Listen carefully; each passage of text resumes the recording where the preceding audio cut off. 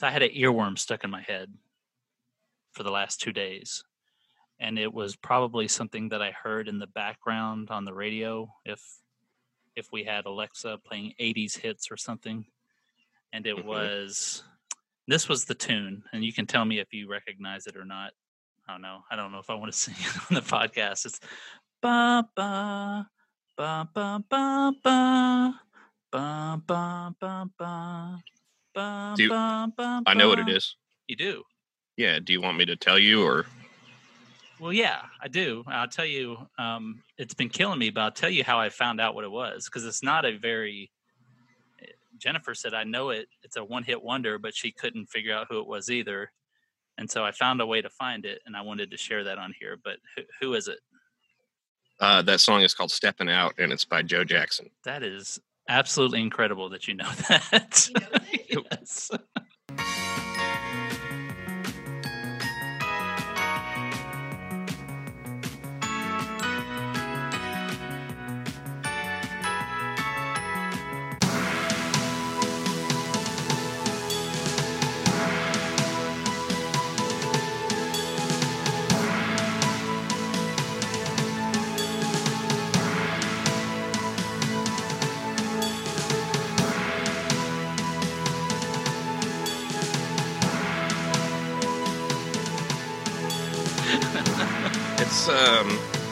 That was like a hit. It is. Well, yeah, it's a hit, but it's also not, I saw the name pop up and I thought, wow, Michael Jackson's dad did this. But anyways, so it had been killing me. And finally today I brought it up to Jennifer and I said, do you know this song? And I hummed it for her. And she said, now I want to know what it is, because she had it on the tip of her tongue. And so I went to the site. It's called Midomi.com, MIDOMI, and it has you. Sorry, stepped on my dogs here. It has you hum. You click record, and it has you hum whatever part of the song you want. It's kind of like, I don't know, what was that app where you can listen to something on TV and it'll tell you what the song is. But anyway, all you had to do was hum a line of it, and I did that, and 4 songs came up, and 3 of them I didn't recognize. But yeah, the third one was "Steppin' Out" by Joe Jackson. And damn it, Billy! I was just gonna say, now that Jonathan and our guest Chad have joined us, I was gonna have you hum it to them and see if they can identify it, and you totally gave it away. Oh, okay. Well, sorry. Sorry, they can go back and listen to the podcast. But no fun games on this podcast.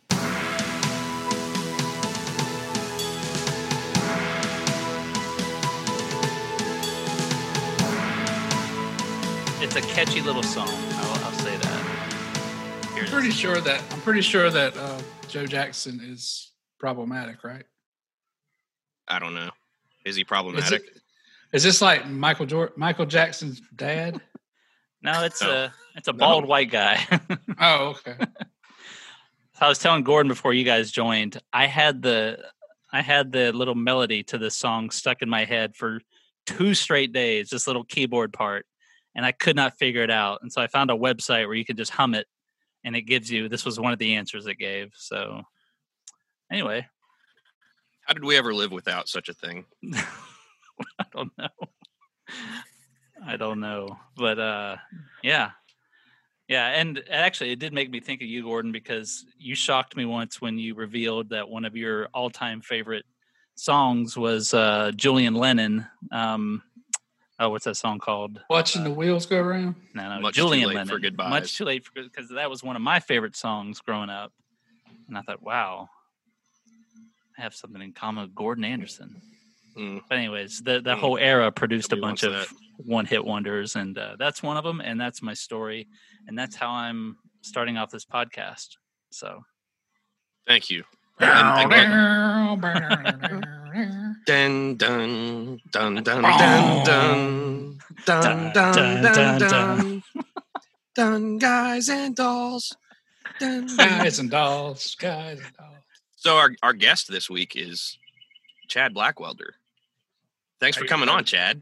Yeah, thank you for having me. Yeah, so I'm sure a lot of the people listening to this know who you are, know all about you. But Why don't you share that information for anybody who doesn't already know? Well, currently I work for the North Carolina Department of Agriculture. I do food service marketing. And my life before that was about 30 years in professional kitchens as a cook and a chef and a restaurant owner. So I finally wised up and got out of that racket. And working for the state, pushing North Carolina products. You have Awesome, a really yeah. cool job. I like watching you on the Facebook and the Instagram.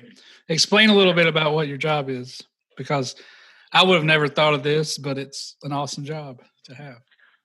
Yeah, so I'm part of the domestic marketing team, and specifically my job deals with the food service end of it. So I work with chefs and other end users and wholesale distributors across the state, and of course, North Carolina growers and producers, and try to create new channels for them to sell their product and get them distributed if we can, get them in front of chefs. So we try to get more North Carolina products in more kitchens and on more tables. How much of your work is in this area versus like other parts of the state? It's kind of spread out, to be honest with you. I mean, we're based in Raleigh, but in a normal year, we're all over the state. We obviously have had most of our events canceled at this point. They're still trying to figure out the state fair and the seafood festival. But yeah, it takes us from the mountains to Murphy to Manio, right? So all points in between. So it's really cool. I get to stay in touch with a lot of chefs across the state and just pick their brains and hopefully try to help them source food and put the right ingredients in front of them. If you're like me and your connection to agriculture is going to the grocery store or going to the farmer's market, that means you don't really know what really good things are being produced around here. What sorts of things is this part of the state known for? Well, I mean, you've got the usual suspects, especially this time of year: squash, zucchini, beginning of tomato season, that sort of thing. But there's a lot going on in the state. I mean, we have some of the best miso in the world is produced in the western part of the state. I was talking with a lady yesterday who has a crawfish farm in Beaufort County. I'm going to try to help them market their products. Oh yeah. Wait! You piqued my interest here. Can we? Billy's surprised that crawfish are anywhere else but Louisiana. Well, yeah. Well, they're in China too. But oh my God, you got them everywhere. That's right. All right. Or as John calls them, mud bugs. Yeah, I don't call them. No, right. we can do crawfish in North Carolina though. I had no idea. Yeah, this was new to me also, and it's deep water harvesting, and by that it's like 3 to 4 feet deep. So they're pretty clean diets. Haven't tried the crawfish yet. I've just started reading about it, but they look like they're pretty good size. The lady I was talking to yesterday, the name of her farm is NLN Farms. Again, they're in Beaufort County, but they said they have the capacity to produce up to 500 pounds a week. So that's pretty cool. Yeah. But yeah, I had no idea. I know there were some folks aquaculturing shrimp, but I wasn't aware of crawfish. And from what she was saying, they can harvest like 10 months out of the year. So, normally crawfish season, it kind of dies off, mid-July-ish, something like that. So, the more information I get, I'll let you know, but it's pretty exciting. But again, there's so many different new products, just all kinds of different stuff that's being grown and produced in the state that wasn't here, 10, 15 years ago. That's awesome. So, is there any particular industry or segment that has been impacted by the COVID shutdown more than others in North Carolina, or just everything? I think probably pork and poultry. With those large plants we have here in the state, the beef side of it, we don't have as large of farms here in North Carolina, and they typically take their animals to smaller slaughter facilities. But yeah, I would say pork and poultry, and that's really where, as we've seen, in the last couple of months, the bottlenecking is at the processing level. People can easily social distance on a farm, but when the product gets to the processing facility, it's damp and it's wet and people are packed shoulder to shoulder and they're, dealing with raw proteins, and you really couldn't design a better place to be a pathogen rich environment, to be honest with you. Yeah. So that's where everything's bottlenecking right now. So, a lot of chefs, fortunately, in these days have the skill set to butcher. So a lot of them are getting whole and half animals and doing that themselves, so kind of bypassing the processing side of it, commercially anyway. And that sort of thing, like with your restaurant background, and I want to get to that in a minute, but if you're a chef and you possess the skills to butcher a whole animal, you can then plan out a menu around that, right? And do something maybe special and something that's not on the menu every time you go in, right? Yeah, absolutely. And a lot of this is changing, but for a long time, a lot of chefs and cooks were guilty of just kind of using the center of the animal, the loin cuts, and those are great, but those are pretty easy to cook. And I think that chefs today want to be challenged to use those other parts, which Gordon, like you said, makes for, to me, a more interesting dish if you're doing something with the ham or the shank or something like that. So yeah. It does provide something different, and it's a relief for the farmer also, because you can't just sell pork chops all the time. You got to be able to sell the whole animal. So I'm glad more people are getting into that style of cooking. Mm-hmm. My wife's mom uses the turkey neck to stir the gumbo pot, because she says it adds to the flavor of it. So she uses every part of that animal. Yeah, the neck is the best part to me. Like when you roast a bird or stew it or whatever, or even like when I grill, if I buy a whole chicken, 6 straight pieces, always save the neck and throw it on the grill, and that's my snack. I mean, it tastes like Thanksgiving. It's that rich, dark meat that makes Thanksgiving gravy taste like Thanksgiving. And actually, I got a whole duck a couple of weeks ago at the May Farms stall at the North Carolina Farmers Market, and I just cooked it, Gordon. I cooked it like a little pig. I cooked it, smoked it, indirectly until the skin got crispy. And fortunately, they left the neck on the duck, so that's the first thing that came off that I snacked on, was getting through that crispy skin and then getting all that really good neck meat. To me, it's one of the best parts of the bird. We several years ago, you had a thing at your house and you had a bunch of ducks on the grill, and I remember you had a skewer with the hearts, and we were talking about that the other day, but you also had the necks. I remember. You've done that for a long time. All the gays, yeah. More you don't get the neck on from the grocery store, do you? Rarely do you see that. Yeah. But even if I break down a chicken to grill, I'll throw the backbone on there. Let it get crispy and just pick off all those little good parts. It's good. Like cold beer. Like when you spatchcock the bird, you throw the. I'd never thought of that. That's a great idea. Good, so I know you guys are going to talk more shop, and I know you're going to talk about your restaurant history and Sanford, and we might even talk about how the pandemic has affected the restaurateurs. But I wanted to start all that, Chad, by asking how you even got into the industry. What point in your life did you realize not only that this is something you love to do, but you were pretty good at it? And I understand you went to culinary school and you came up, you came up through the industry, but at what point in your life did you first think that this is something you wanted to pursue? I guess when I was 19 or 20, something like that. And I was working in a restaurant at that point. But before that, I went to military school, Hargrave Military Academy in Chatham, Virginia. And everyone had to have, if you wanted to acquire rank, you had to have a job on campus. So they needed help in the mess hall. And it was really like waiting tables, cafeteria style.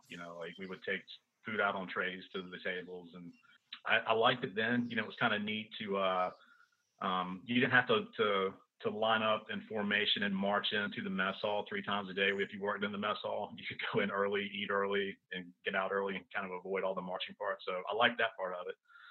But then after that, I ended up going to Sandhills and got a job, worked in a couple of restaurants down there and enjoyed it. I ended up dropping more classes so I could work longer hours. And one day, one of my chefs pulled me to the side and recommended culinary school. And I knew I liked cooking at that point. I never really considered it to be a career option. So my parents and I went down and looked at Johnson and Wales in Charleston, and obviously fall in love with the city right away. It felt like a natural fit overall, and I didn't mind working the hours, and so I was always learning stuff. And actually, going to military school prepared me for culinary school, because in both situations, you put on the uniforms, you get up early, you get yelled at a lot. So I was used to. I remember some of the students complaining about the chefs yelling, and I just, had gone through 2 years of military school, so it was. So Gordon Ramsay's character. Really affect me. So Gordon Ramsay's character isn't. I know he's overblown on TV, but was it a lot like that? Is that a fair assessment of some of the chefs you learned from? Yeah, absolutely. Like the instructors at school were hardcore. There were a couple of German chefs, a couple of French chefs. They were old school for sure. And some of the chefs I worked for, when I worked for Raphael down in Southern Pines, I still keep in touch with Raphael. He's a great guy, but he was a hot-headed dude, and I get it. There's a lot to keep up with in a restaurant, from keeping your employees in line to making sure the customers are satisfied and everything in between. But yeah, those guys exist, and there are some Gordon Ramsays out there for sure. I worked at a high-end steak place in college, and the guy who ran it went to culinary school. And when somebody would order a well-done or a medium-well steak, he would make me go out to them and explain to them why that was a bad idea. And if they still went with well done or medium well, he would get visibly pissed, and he would go to the very back of the cooler and grab the rattiest piece of steak we had left, and he would just sling it on the grill, and then he would cuss for the next 5 minutes about it. Yeah, it's kind of frustrating. I was, when I in my 20s, when I was cooking, I was kind of like that. I hated cooking steaks to over medium or whatever, but the older I got, like, whatever, people want their steak well done. Now I will say this, if you order your steak well done, you aren't going to get the best cut, and it's not because the kitchen's mad at you, but like, say when you're cutting sirloin, you're cutting steaks out of that sirloin, there's an end piece that has a thick piece of sinew that runs through it. And it takes a lot of heat to break that down. So those are ideal steaks for medium well and well done steaks. Okay. The more center cut, they're going to get used for rare, medium. That sort of thing. I'm sure that played into his decision to do that, but just the way he acted, it was. And what would piss him off even more is he said they don't even know the difference between this and a good cut. And he said, I bet they order Thousand Island dressing too, and nine out of 10 times they did. That's fun. The term foodie gets thrown around in a pejorative way a lot, and I try to avoid that because it conjures up some like pretense or whatever. But I do like the idea. For some reason, it just cracks me up. The pretentious chef, like, oh, Thousand Island, oh, you common scum, Yeah, exactly. You rube. How dare exactly. You? Yeah. No, and when we had the Steel Pig, we had a customer who wanted Thousand Islands, and I'm like, you know what? I'm like, well, let's make it. We have everything to make it with. So we took those spicy pickled vegetables that we used to make and chopped those up, and mayonnaise, ketchup, and some celery seed and Worcestershire sauce, and you've got pretty good Thousand Island actually. Yeah. Really good with chicken wings. So. But yeah, like you want to, in a restaurant, you want to try to make people happy, but you certainly can't go overboard with it, or you'll be, setting up, sleeping there every night. Right. I think if you're enthusiastic about food and want to be able to share things with people that they haven't tried, you kind of have to go the other way. You have to let them know that you're not being pretentious about food, and they can get the things they want, and maybe if they get that, they'll be more willing to try something that maybe you as a chef are excited about. I've learned a valuable lesson when I go to a place that is respected, or the chef's well known, or it comes highly recommended. Even there's a lot of things I don't like, but I tend to just trust. I trust what's in the ingredients, what's on the menu. I do my best not to say, "Oh, can I get that without so and so," because it was made that way for a reason, and and most of the time, more often than not, it's perfect. And well, not perfect, but it tastes great. Tastes how it was meant to be. And and when I was younger, I probably wouldn't have tried many of those things, but I guess palates mature over the years. Absolutely. Chad, Billy asked you what got you into the restaurant business, and I don't know if you've gotten this as much. And I should back up a little bit. You mentioned the Steel Pig. If you're listening to this in Sanford and you know Chad from his restaurants, that is the Steel Pig, and before that, Bella Bistro. But what made you want to get out? What made you say, I've had enough of this? Let me do something else. Thousand Island dressing. Yeah. Just gallons of it, man. I was surrounded by tubs of Thousand Island dressing. I'm like, what am I doing? That sounds like heaven to me. Right. With a straw. Sour cream on the Smith. Yeah. It was at that point, I'd been cooking for about 27 years, 28 years, something like that. And I still love food, but I was burnt out. I was really, really burnt out. I think that's really what it came down to. And look, we had great staff and great customers, but it was just the hours were long, and I was ready to, start having weekends and being able to go to the family events and that sort of thing. And when we sold the restaurant, we sold it in 2014. Like, has it been that long? Yeah, it's been 6 years. Wow, it's crazy, right? But I didn't know what I was going to do, and I kind of took about 5 or 6 months and just sort of detox from the restaurant business, but ended up doing some contract work and kitchens and some consulting work, and ended up working for a food distribution company that led to this job now. So it all worked out, but I felt like it was the right time for me to leave. So the opportunity presented itself, so I took advantage of it.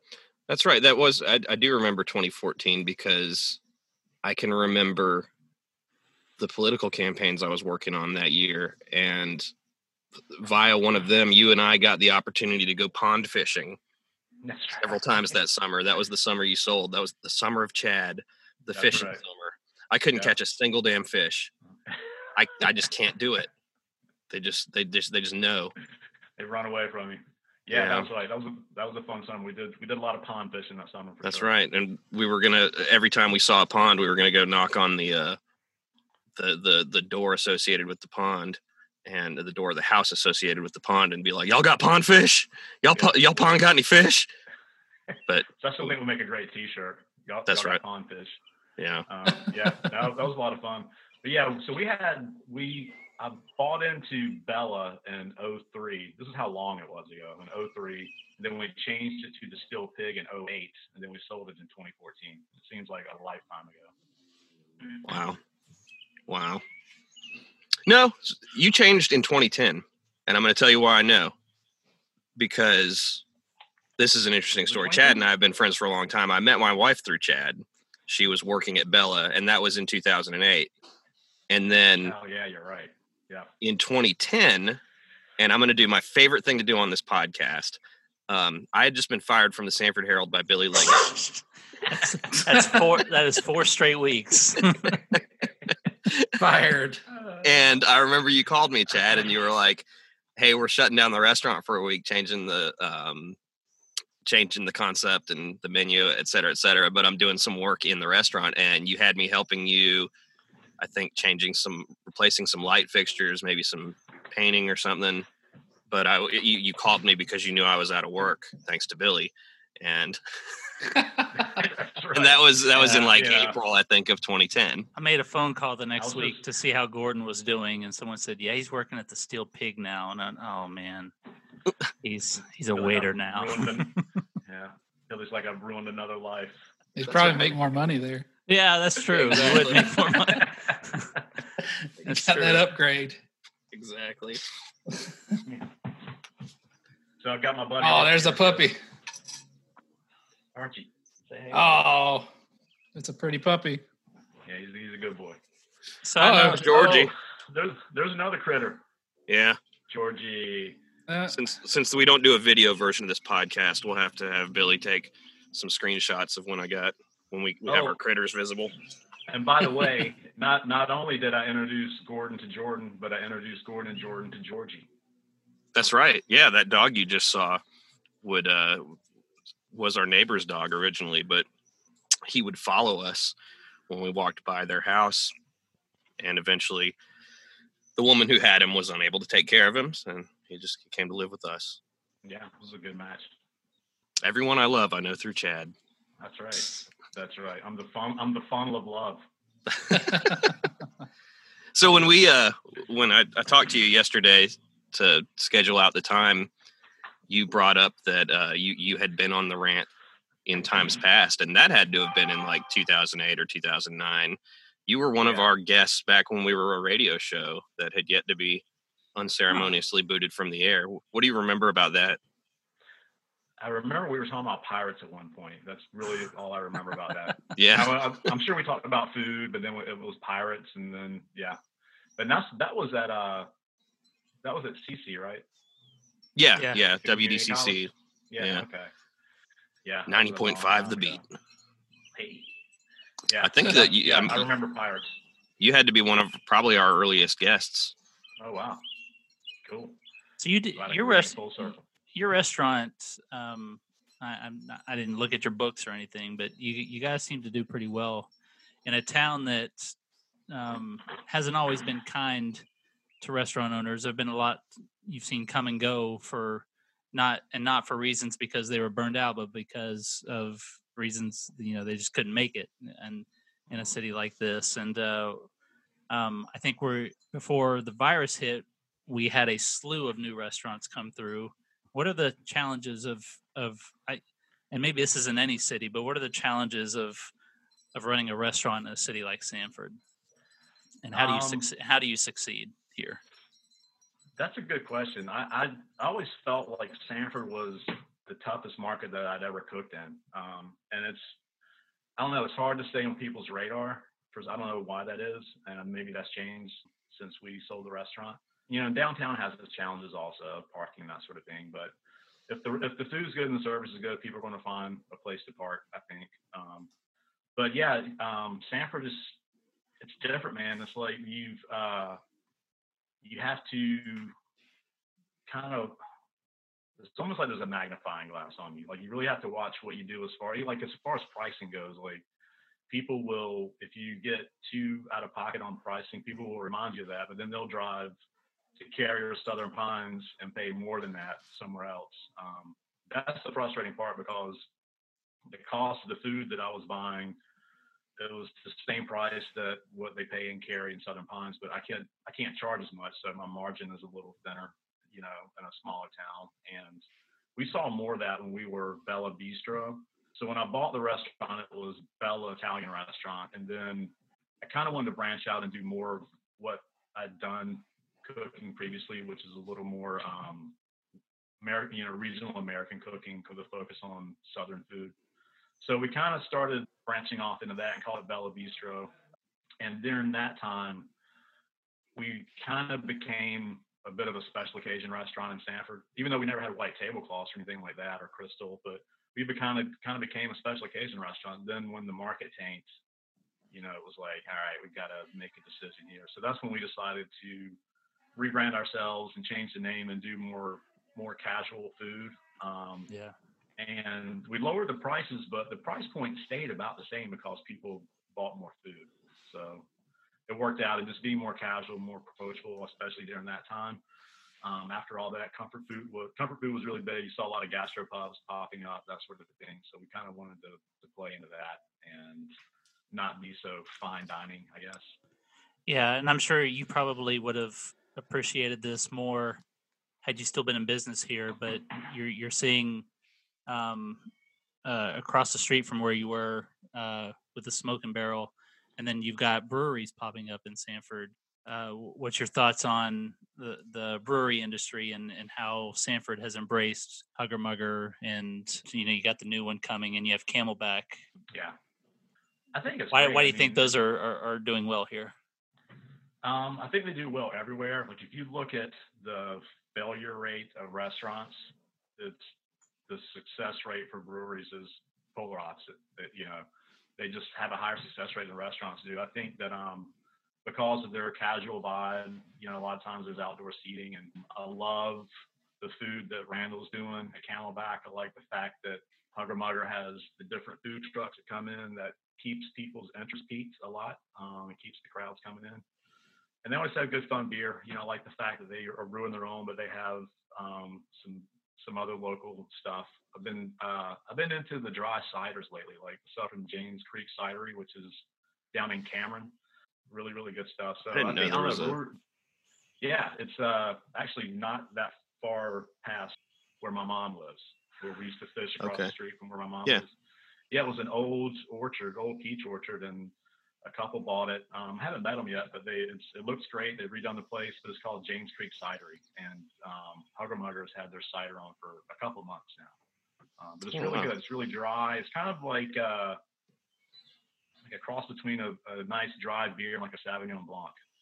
It's kind of hard to describe, but it's really, really tasty. Great with food also. And Botanist and Barrel out of Durham, they have some really great ciders that Hugger Mugger also. I got a really good plum cider the other day. That was nice. But yeah, I'm glad that Sanford is embracing the breweries, and the other, was it Wild Dogs is the third one that's coming? Yeah, they're the last I talked to them, and I think that it's a moving target in that business, but I think they were looking to open sometime next month. That's exciting. Yeah, it's really cool. One of my favorite. Well, you're one of my favorite people to go eat with, Chad, because like everywhere you go, it's like you know what the coolest thing on the menu is, and those experiences sort of inspired me a couple years ago when I did a sort of a restaurant feature once a week before we had our print publication. It was called the Rant for Lunch, and I just featured like a different local dish from a local restaurant, I think every week for the second half of the year or something. I think I had 26 or 27 of them. But what are some of your like favorite little like hiding in plain sight dishes that you can only get in Lee County? For example, I remember you the when I was talking about coming to work with you for a week to get the Steel Pig open, you were like, and when you get here, I'll have you the best sandwich you've ever had. And it was the first time I'd ever had a liver pudding sandwich. First time I'd ever had liver pudding. It was on toast with mustard and onions from Mrs. Winger's, and I was like, "Oh my god, this is awesome!" Like, yeah, that's a perfect example. Little did you realize he was trying to prank you, and it backfired on him. Like, he really liked it. Yeah. No, that's a great example. Yeah, the fried liver pudding at Mrs. Winger's. And if you ask them nice, they'll griddle onions and throw that on there with some American cheese and some mustard on toast. Yeah. It's delicious. You know, I love the little Hispanic places we have around here. There's a couple places over in Kendall that are great. What used to be El Mocajete, can't remember what it's called now. El Mocajete is still there. Oh, you're talking about it's La Michoacana. It's okay. Yeah. It's got that the orange awning there in that strip mall on Industrial. Yeah, that place is great. Those, and like going to the Hispanic market on Horner Boulevard, you always find really cool stuff there. Thomas's Butcher Shop, you know, they have great head cheese there, which makes another good sandwich. We used to do that at a restaurant. We didn't serve it, but we would snack on it. We did like an Italian loaf, kind of like a hoagie, but we did the sliced head cheese instead, and lettuce, tomato, oil and vinegar, all that good stuff. But yeah, there's a lot of just little hidden kind of country gems like that. Again, Butcher Shop, great place to get some of that, you know, the local sauces is kind of dry cured. They're always good treats. So you can get head cheese at Thomas's Butcher Shop. Yes, indeed. You can. South meat, head cheese. I didn't know that. All that fun stuff. You got to go check it out. So one of the things that you're doing now through the Department of Agriculture is you have a weekly interview with chefs across the state, right? Yeah, we started doing that. I guess it's been a couple of months now. But yeah, it's mainly chefs. I've also interviewed some farmers.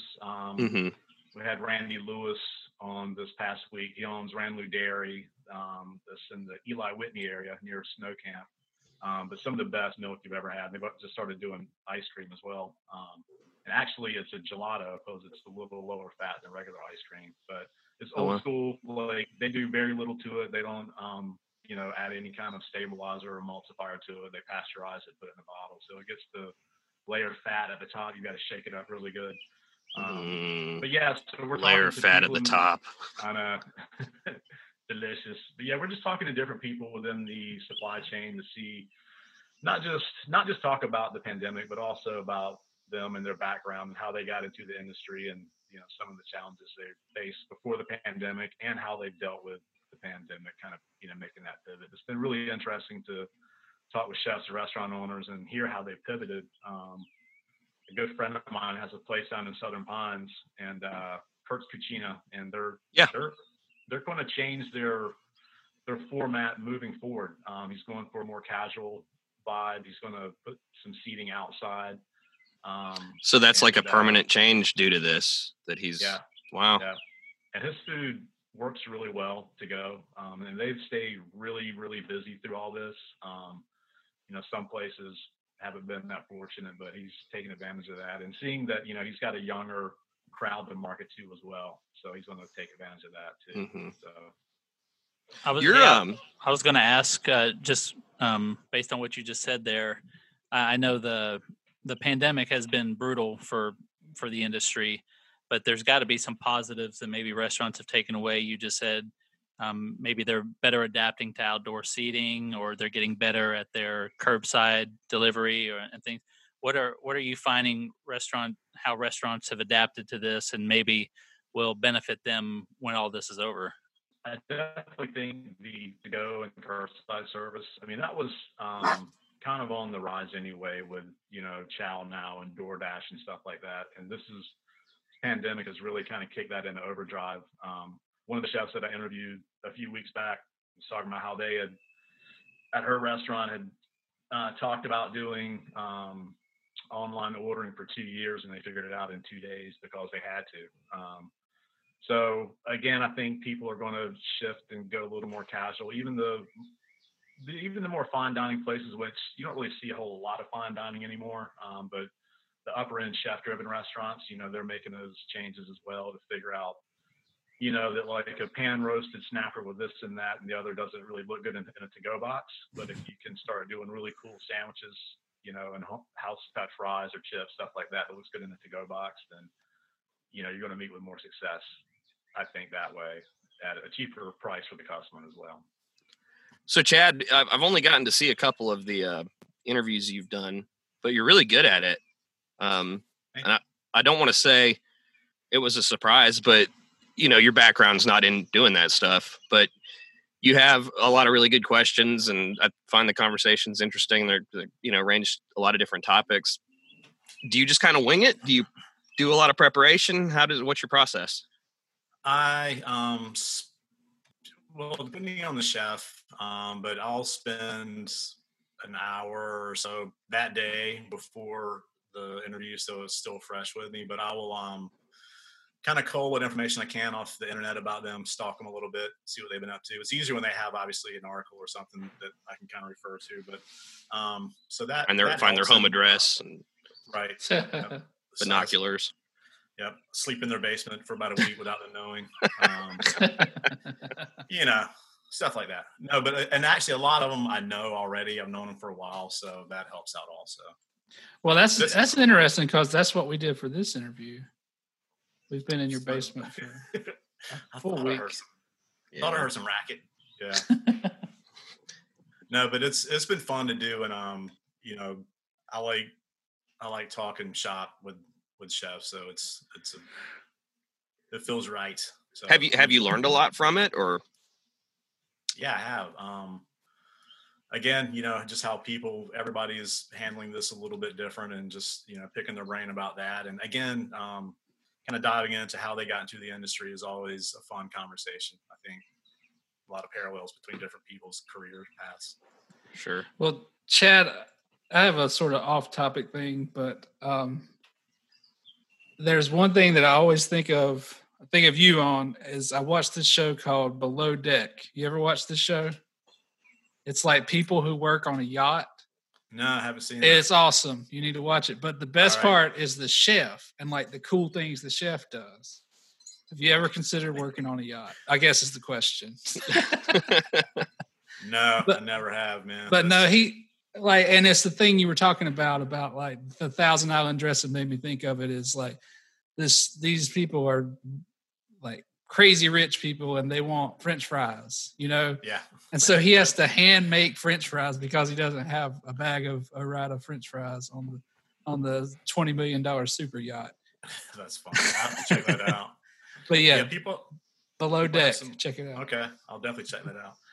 Yeah, some of the requests you get sometimes is pretty interesting. It's like, man, do you guys know anything about what goes on in a restaurant? Yeah, and they don't, and that's fine. But that's our job to try to figure out. So how real are these reality shows like that about cooking? It seems like it's pretty popular these days. Yeah, not very. I mean, really, one of my favorite shows is the original Kitchen Nightmares when it was on. The BBC. Like those were good, and like Gordon Ramsay can be an ass, but like. And for the American versions, I'm sure the producers are like, all right, Gordy, let's really ramp it up. Really ramp it up in this next scene. But when you're watching the old version on BBC, like he really cares about the restaurants and he's playing a character on. Yeah, he's playing a character now. But back then, he always gave great advice. He's successful for a reason. Yeah, he's a hard ass. I get it, but when you have that kind of record.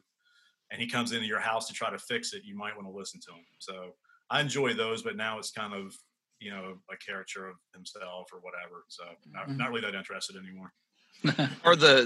Do you watch any of the ones where it's like a competition? I just Chopped. No, I like Top Chef for a while, but I haven't seen it in a while. And actually the shows that I like to watch now are like shows like Munchies on Vice. Those kind of cooking shows. Yeah. With what's his name, Matty Matheson? Is that? Yeah, I love Matty Matheson. What's all that? These guys. That guy, Action Bronson. Yeah, that guy. Action He's Bronson. awesome. He's hilarious. Him and his crew when they go out, and to me that's funny. That seems way more real to me than that's kind of an Anthony Bourdain type thing, like absolutely, man on the street type deal. Yeah, he definitely made that format popular. I don't. I've watched some like MasterChef and MasterChef Junior, and it cracks me up when they expect me to believe that like a 9-year-old is putting out this like rustic liver pate. Come on. Yeah. And you know what? I'm sure there's some great child cooks out there, but they're not chefs. Like if you can run a restaurant on a busy Saturday night and manage a crew of knife wielding maniacs in the kitchen and put out 200 covers, and then you're a chef, but you're not a 14-year-old who's a chef. I'm sorry. It's not like that. Well, I'm sure there's so much going on off camera on those shows, guiding those kids. I don't think it's fake necessarily, but what Chad you're seeing. Yeah. Go ahead. Chad, didn't you do some competitions? I remember something about that. Yeah. Right after I guess about 6 months after we sold the restaurant. Yeah. Buddy Kurt, who I was just talking about, he was involved. He was years ago when I was right after I graduated from culinary school. I worked at Pinehurst, and Kurt was my chef there, and we've maintained our friendship ever since then. It's been kind of a mentor. He called me up, and he was like, "Hey, I'm in this cooking competition. It's teams of 3. Do you want to be on my team?" I'm like, "Sure, that sounds great." So it was Kurt, his sous chef, Ryan, and myself, and it was called North Carolina Got to DNC. It was sponsored by the North Carolina Department of Agriculture, and at the time, Pate Dawson, which was a wholesale distributor, they're now Cheney Brothers. You might have seen their black trucks out on the highway delivering food. Yeah. So the two sponsored this event, and basically they would go town to town and set up like brackets where different chefs would compete to get to the final in that particular round, be it in Wilmington or Charlotte or whatever, and then the winners of those cities would come together at the end of that season and compete. The last 2 times it was in Raleigh to compete for the championship. It was like $5,000 and some cool chef jackets and some other kind of goodies and that sort of thing. It was mainly to promote North Carolina products and restaurants and chefs. So I competed on his team, and we made it to the finals in Raleigh, and we lost by 0.3 of a point. I'll never forget that. When we lost, I talked to the the organizers of it and told them that I just sold my restaurant, had plenty of time on my hands. If they needed help with anything, to let me know. And they hired me to help with the competition. So for the next couple seasons, I was what they call the chef referee. So I kind of was the kitchen proctor, and I got to curate the pantry for the chefs, which was so much fun, working with local producers and growers and distributors to get those products. We had this huge refrigerator truck that we would bring with us, and we would set it up with shelves inside, like it was a grocery store aisle with all these killer ingredients, a lot of them from North Carolina. So they had access to that, and they could just they would cook, and it was a chef's competition. Like, it wasn't like you had to work, because we sold tickets to this. Like, when I competed in it, we cooked for 180 some people one night, and each team of 3 does 3 courses. So the diner sits down, they download an app on their phone so they can vote on each course, but they sit down to 2 appetizers, 2 entrees, and 2 desserts. So you got That's really cool. Yeah, because they're paying for this experience. So, and keeping 6 chefs in line all day and, in a timely fashion, it was a lot of work. It was a lot of fun. I really enjoyed it. And that's how I met a lot of the folks that I work with now, was through that competition. So that was a lot of fun. I really enjoyed it. Yeah, you gave Jordan and I some tickets to that one time, right. Probably 2016 or so, I want to say, and everything was awesome. It was so good. That was in Raleigh, right? Mm-hmm. Yeah. Mm-hmm. Yeah, it's amazing to see what the chefs would come up with, because you had about 8 or 9 hours. It was a long day, and time goes quickly. You've got not that much time to conceptualize your dish. You got a few more hours to finalize it, so you can kind of move in a different direction if you need to early on in the day. But by noon, we had to have your written menu. You could make a few changes to it up to like 3 o'clock. Then we had to get menus printed and that sort of thing. But it was a lot of fun. Again, it was crazy, because, there were some big time chefs who didn't make it that far, which is always surprising. And the whole thing about that competition is really not who's the best chef, but who's the best chef that day, because you're not cooking in your kitchen, you're cooking in somebody else's kitchen, and you can bring some limited smallwares with you, but you don't know what ingredients are going to be thrown at you until you get there, and then you've got to execute. So it was fun to watch, the creative juices flow and watch those folks in the kitchen make it happen. Did you get to choose the ingredients you threw at people? Yeah. That was a lot of fun. Did you try to strike a balance between something obvious and something maybe pretty off the wall, like squid ink or something? Like, how did you choose those things? I never really did. Like, that's what I hate about Chopped, is they throw. And look, I love anchovies, but I don't want them in dessert. I never really liked that. And so I didn't make the chefs do that. I thought that was kind of dumb. I wanted to put that's weird ingredients in front of them that make sense, so they can do what they do best, and not figure out how to, like you said, use squid ink in a dessert or something weird. And look, again, people are paying good money for this, so people don't want it to be too weird. They want it to be good and thoughtful, but so I kind of watched over the ingredients like that. And it was funny. There was a certain time where it seemed like, this was maybe 3 or 4 years ago, but every restaurant was using pork belly and cauliflower on everything. Yeah.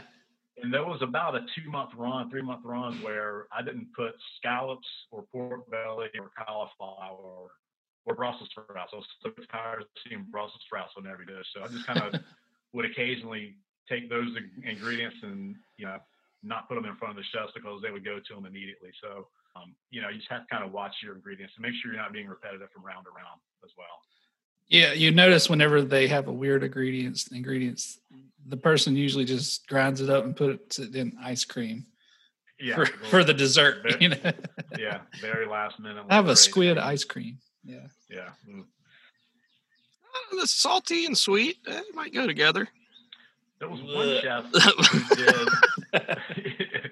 There was one chef who did a arugula ice cream, which was really, really good. Oh wow! It was bright green. It was delicious. Had a little bit of the spice to it. I think he had mint in there also. But it was always neat to see what they came up with. Did you ever see something? And I'm not asking you to slam anybody, but did you ever see an idea that just bombed spectacularly? Yes, I did. Yeah. Yeah. And also, whenever they're plating the dish and something's going wrong, I couldn't really, as the chef referee, I couldn't really give them any advice, because that would, kind of not. Got to be careful doing stuff like that. You don't want to favor one team over the other. But there was one time where the chef was plating up his dish, and he made a butter sauce, and it was starting to separate. And you could see it separating, and as he put it on each plate, because the plates are hot, we heat up so the customer's not getting cold food. And it was already breaking, and when we put it on that hot plate, it started to break even more. And you saw him stressing over it, but I couldn't say anything, until the very end, when I was like, hey, the next time that happens, just if you add a little bit of water to it, it'll, temporarily re-emulsify, at least to get you through plating. But you can't give that advice during, sometimes you kind of have to watch them crash a little bit. But there were a few times where one of the stipulations about the contest is like, we as the organizers and the folks who manage the competition, we could change the rules if we needed to. And I watched one chef in Charlotte he butchered and cooked like 3 cases or 4 cases of quail and used like half of it. And I'm like, that's not a very chef thing to do. It's a lot of, and we would always, let me back up for a second. Whatever town we went to, I would immediately contact the local food bank or soup shelter, that sort of thing. So the food that we didn't use, it went there. So the food didn't get wasted. But after I saw that, I kind of changed how we presented protein options to the chefs. Instead of having 3 or 4 different game birds, 4 or 5 different seafoods, I would pick the protein and they would draw straws for which protein they would use. And it made ordering a lot easier. It saved, the competition was a business also. We had to make money. And it just kind of mitigated that risk of waste as well. So there were certain things I watched chefs do where I could define the competition a little more going forward so we didn't have that kind of waste. But again, it's a chef's competition. So we also started after that, like I would also judge being the kitchen proctor. So when I saw that kind of waste, I would judge that against them because it is not just a cook competition, but a chef's competition. I love to cook, and sometimes I'm better at it than others. And that sort of thing is like, the idea fascinates me, but I know I couldn't do it. Just to all the things that separate somebody who likes to cook at home from a chef, those are the things that I don't think I could juggle. But it's fascinating to watch. It was, and like I know you do a lot of. Well, I don't think you've done them in a while, but you still do the barbecue competitions, don't you? Yeah, it got canceled this year because of COVID, and I had to miss it last year. Okay. But I'd like to get back into that. Yeah, and see, that kind of competition takes a lot of skill, a lot of honing your craft. But again, the chef competition was very different from that. This had a lot of moving parts and a lot of multi courses and again, working in a kitchen you've never been in before is always a challenge. It can be frustrating. Like, where's a ladle or where's a spatula? I'm spending 5 minutes looking for a spatula. Well, I think we're nearing the end of our time, Chad. But do you want to tell people where they can find the interviews that you're doing for the Gotta Be NC? Yeah, we're doing them on Instagram at Gotta Be NC. Put them every Wednesday. They go live too, but they're recorded, so they're on the Instagram page. You can find them there. But yeah, it's been a lot of fun. We've got a good lineup coming up for July and August. Looking forward to that. I think he cut out on my end when he started saying that address. Yeah, it's like it slowed down or something. That might have been a sort of a weak connection, but that's at got to be NC. Yes, at got to be NC on Instagram. On Instagram, yep. We do them live every Wednesday at 2, but they are recorded, so you can find them on our Instagram page as well. And I'm doing some. I'm enjoying this video actually. I'm doing some play out music here. I can't hear anything. It's probably because I'm sharing my screen. Sorry, hang on. Yeah. All right. What was that other tab you had up, Billy? Nah. Cool. Well, thanks for having me on, guys. I appreciate it. It was good. This is great. We'd love to have you back. And we'll have to we'll have to get together over some delicious food when conditions allow. Hey, anything you guys want to say real quick about the upcoming edition of the Rant before we go? I'm excited for it. I think it's going to have a lot of interesting things. We've got a lot of guest columnists this month who are going to talk to us about current events in maybe ways that we are unable. So I'm looking forward to seeing all those and seeing what people come up with. Yeah, I got a slight spoiler alert. I read one of them in looking over things today. And for people that think we're just a left-wing liberal, rag that doesn't show both sides, we have a guest columnist that very much showed another side this month. So I think you're going to get a lot of different angles. That's right. So anyway, Looking forward to it. You'll be able to get that on Wednesday, July 1st, wherever you get the Rant. Wherever rants are given out. Oh, That's and we can't share this news yet either, but be on the lookout for some big Rant news coming in early July. Whenever we feel like we can share that, we will. I don't think I know this. What? Yeah, you do. Are you going to kill me? No, it's happening. It's happening on. We will publicly execute John at Depot Park.